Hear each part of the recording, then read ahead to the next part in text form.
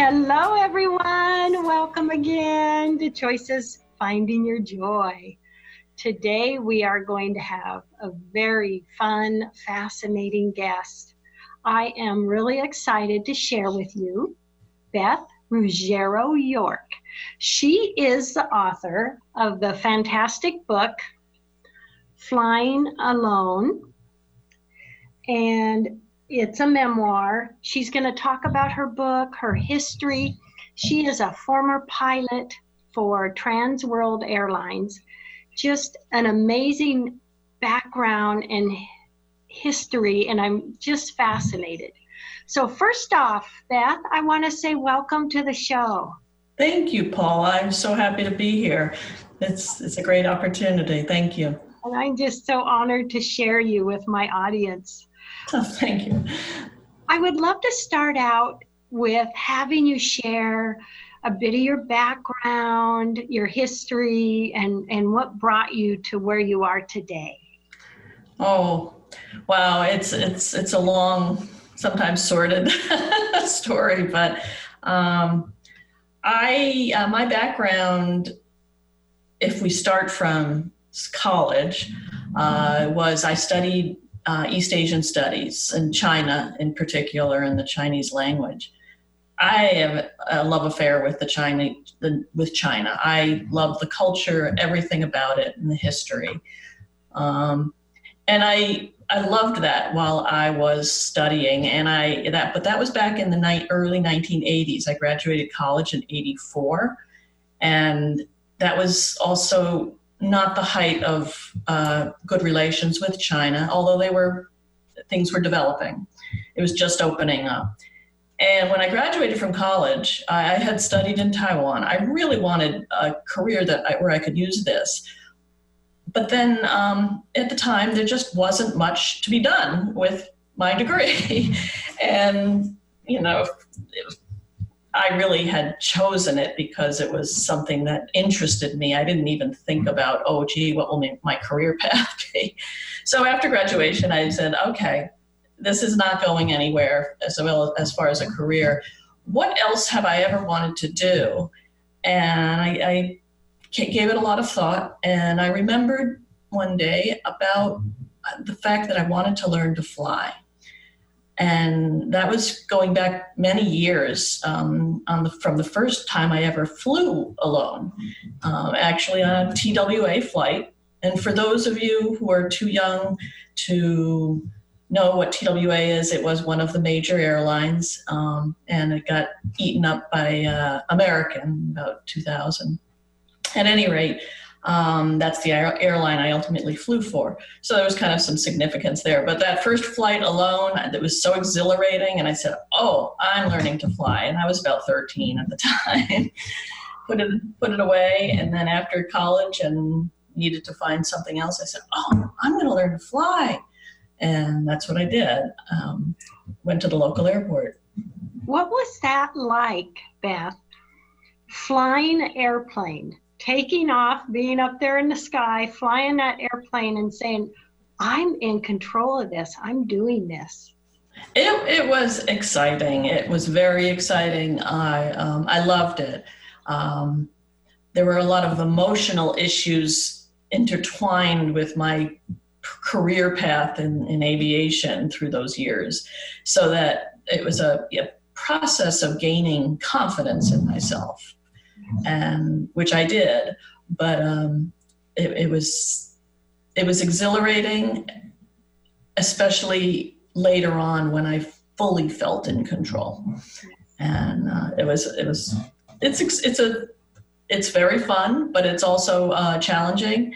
And I was completely new. I just graduated with a very academic degree. And I went to the local airport. I'm taking flight lessons. And the first thing I do is get a job at the airport as the line person. And the line person at an airport is the one who is driving the fuel truck, fueling the airplanes, and washing the airplanes and doing all the grunt work. And so, but I needed somewhat of an income stream. It wasn't much. while I was learning to fly.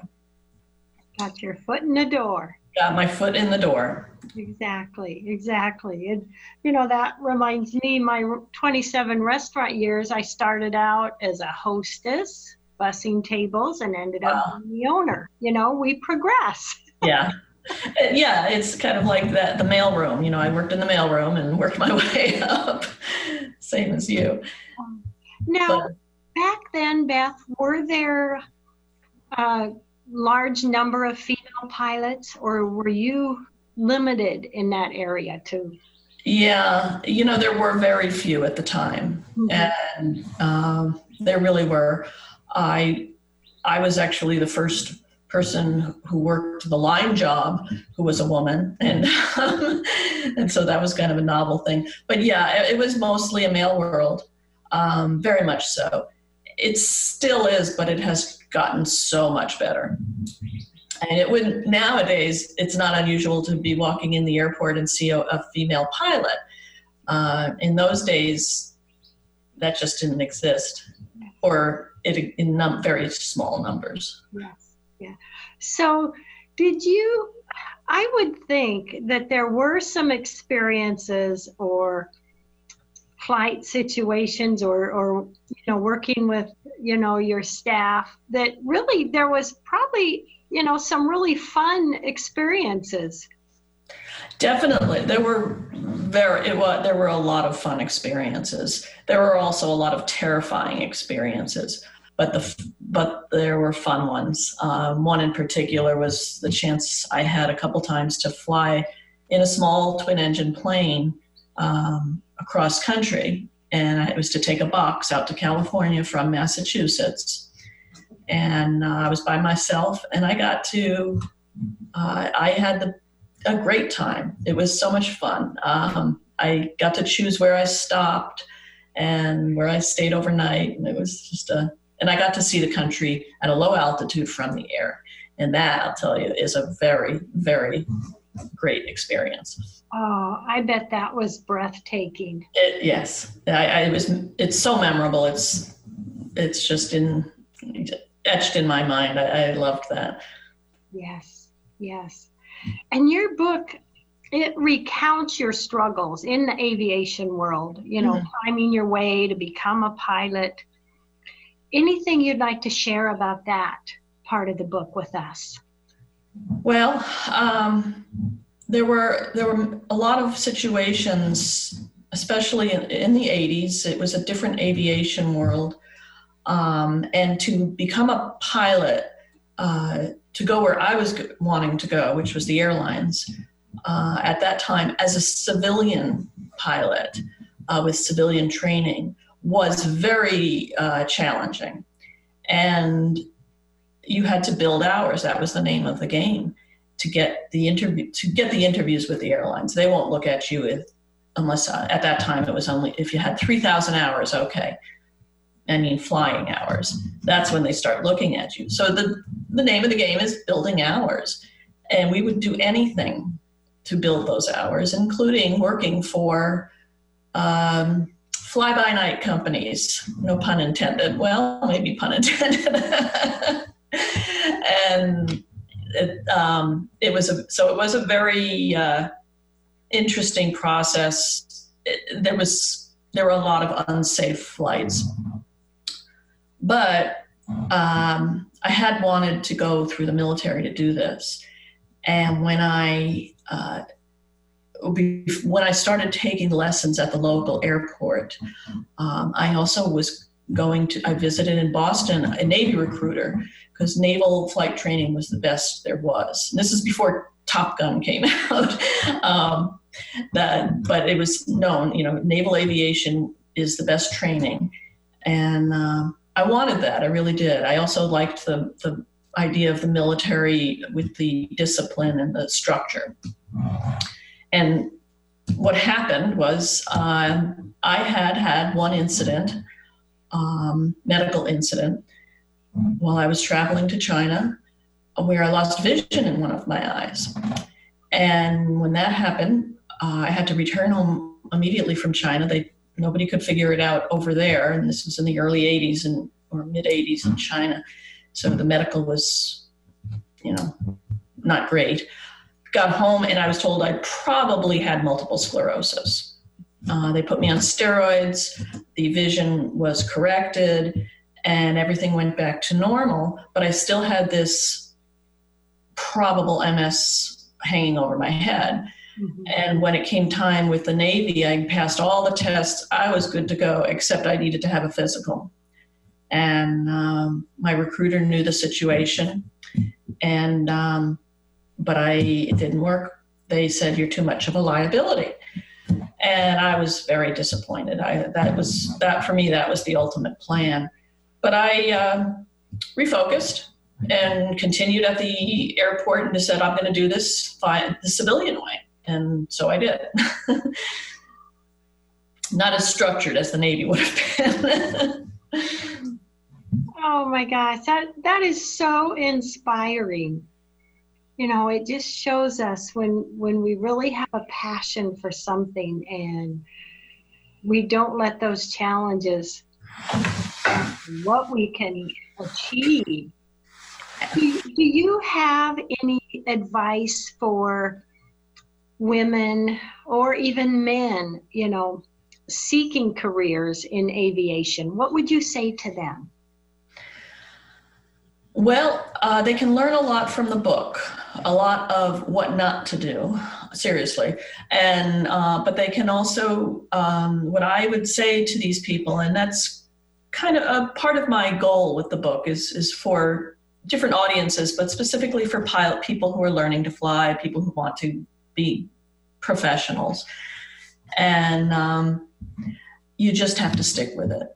And you have to maintain your ethics and your priorities, and and most of all, I think I would tell people learning to fly in the civilian world and building their hours. Don't be afraid to say no when someone asks you to do something that is in a compromised airplane or a compromised situation. That's I think the absolute biggest message. Because I didn't, and that's what I learned. Listen to themselves, yes. Did you ever have moments where you considered quitting and not following through because of those challenges that you had?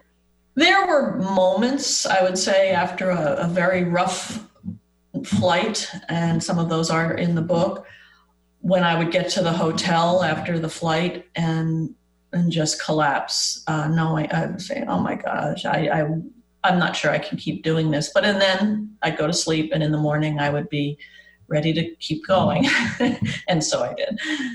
So it was never a serious consideration, but in my weakest moments, yeah, I pretty much had those thoughts. Yes, and I really found with your book, it was not only inspiring for someone who may be seeking a career in aviation, it was so inspiring in general in, following our passion and continuing with the challenges and the things that come up. What are some of the most important things you hope to see readers take away from your book? I have lived my life thus far pursuing my interests and my dreams, and I've been very fortunate that I've been able to do that. I think people need to see that. Follow your dreams. Don't let them go. Don't say, "Oh, that's not going to happen," because if you follow it, and even if you don't get to where you were hoping to get to, because there are situations like that, and my situation is one of those, but other things come your way in the process. And that is the way to open your life up to all the possible good things that can happen. Don't just close the door and shut out the world because you think your dream is impossible. Yes, yes. And there can be times when you're feeling like it's impossible, and it may be help from someone or something that comes to you that just, helps you step right through it. We do have those moments. Yes, and you don't know what they're going to be. You don't know when they're going to come into your life, but if you're not open, it won't happen. Yes. And I would love to hear about, Beth. I see that you're a professional photographer, instructor for Arizona Highways Photoscapes. Yeah, they changed their name to Photoscapes. Yeah, I'd love to hear about that. And of course, because I'm a big Arizona fan as well, and Sedona lover, I'd love to hear about that. What brought you into that, and what do you? It's funny. About 10 years ago, I was dating someone who was a photographer, and I said, well, if this relationship is going to work, and by the way, it didn't, in the end it didn't, but if this is going to work, I better learn to photograph. And that's all I did in a couple of years that he and I dated. And I learned everything, and I loved it, and it just turned it in very quickly into a professional situation. Arizona Highways, though, which is a very special organization, and you know about it. People in the West generally know about it, but a lot of people in the East, on the eastern half of the United States, may not be aware. But Arizona Highways, it's a magazine, and it's run by the Arizona Department of Transportation. But it started back, I want to say 80 years ago, and don't quote me on that, but as a magazine to tell people what was going on with new roads being built in the state, because the state wasn't developed. Well, it evolved and evolved, and about, I'm testing myself, I'm going to say 30 years ago, an arm of the magazine was created to teach people photography, because the magazine had become known for its wonderful photography, and still is.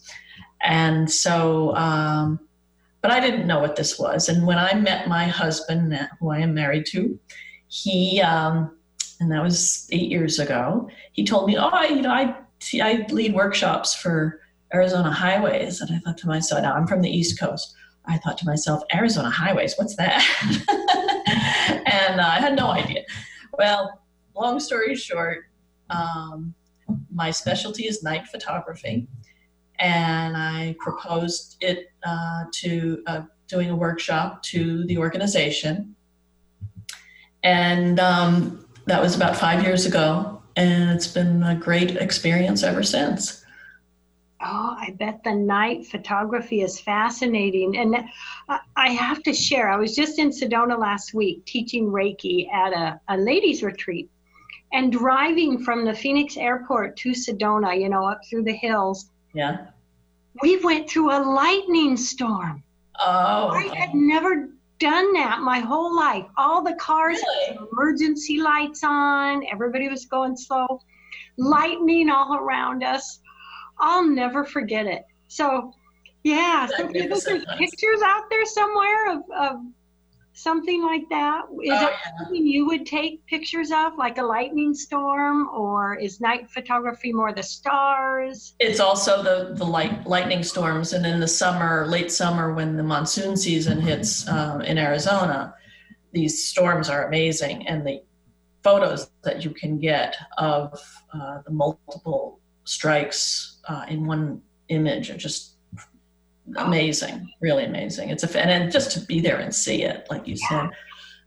But the night photography is it's a lot of things, but it's for the most part dark skies, stars, Milky Way, in beautiful places. Beautiful. Yeah, and you have so many beautiful mountains there in Arizona, and yes, but we have beauty all over this amazing country. We do. I thought being a photographer would just be so fantastic and so wonderful.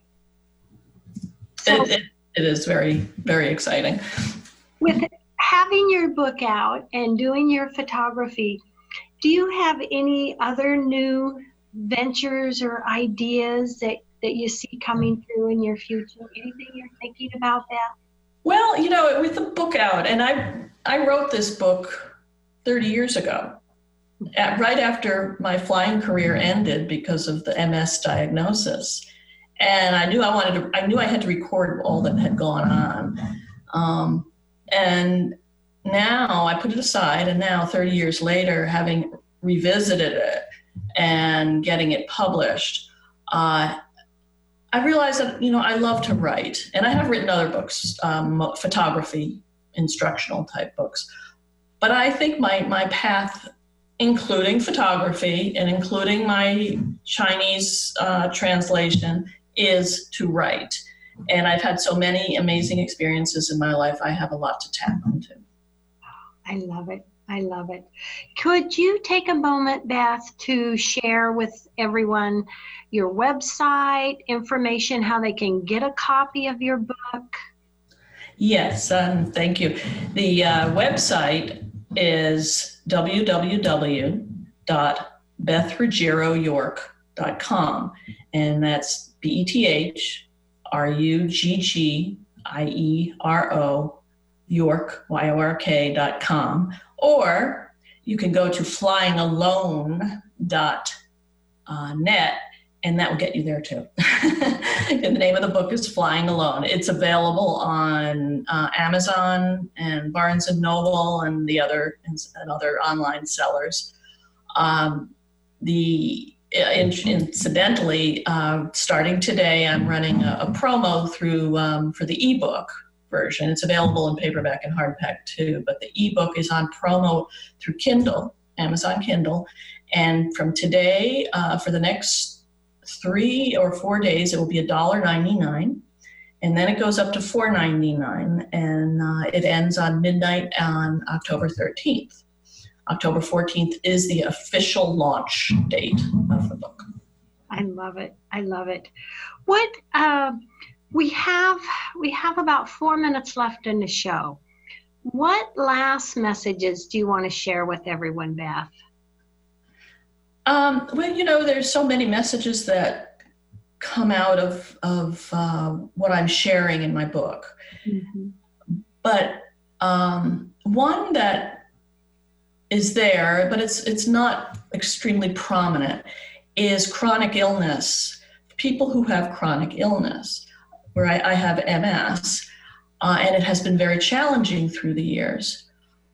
But I want people to know that even if you have a diagnosis for whatever, whether it's MS or rheumatoid arthritis or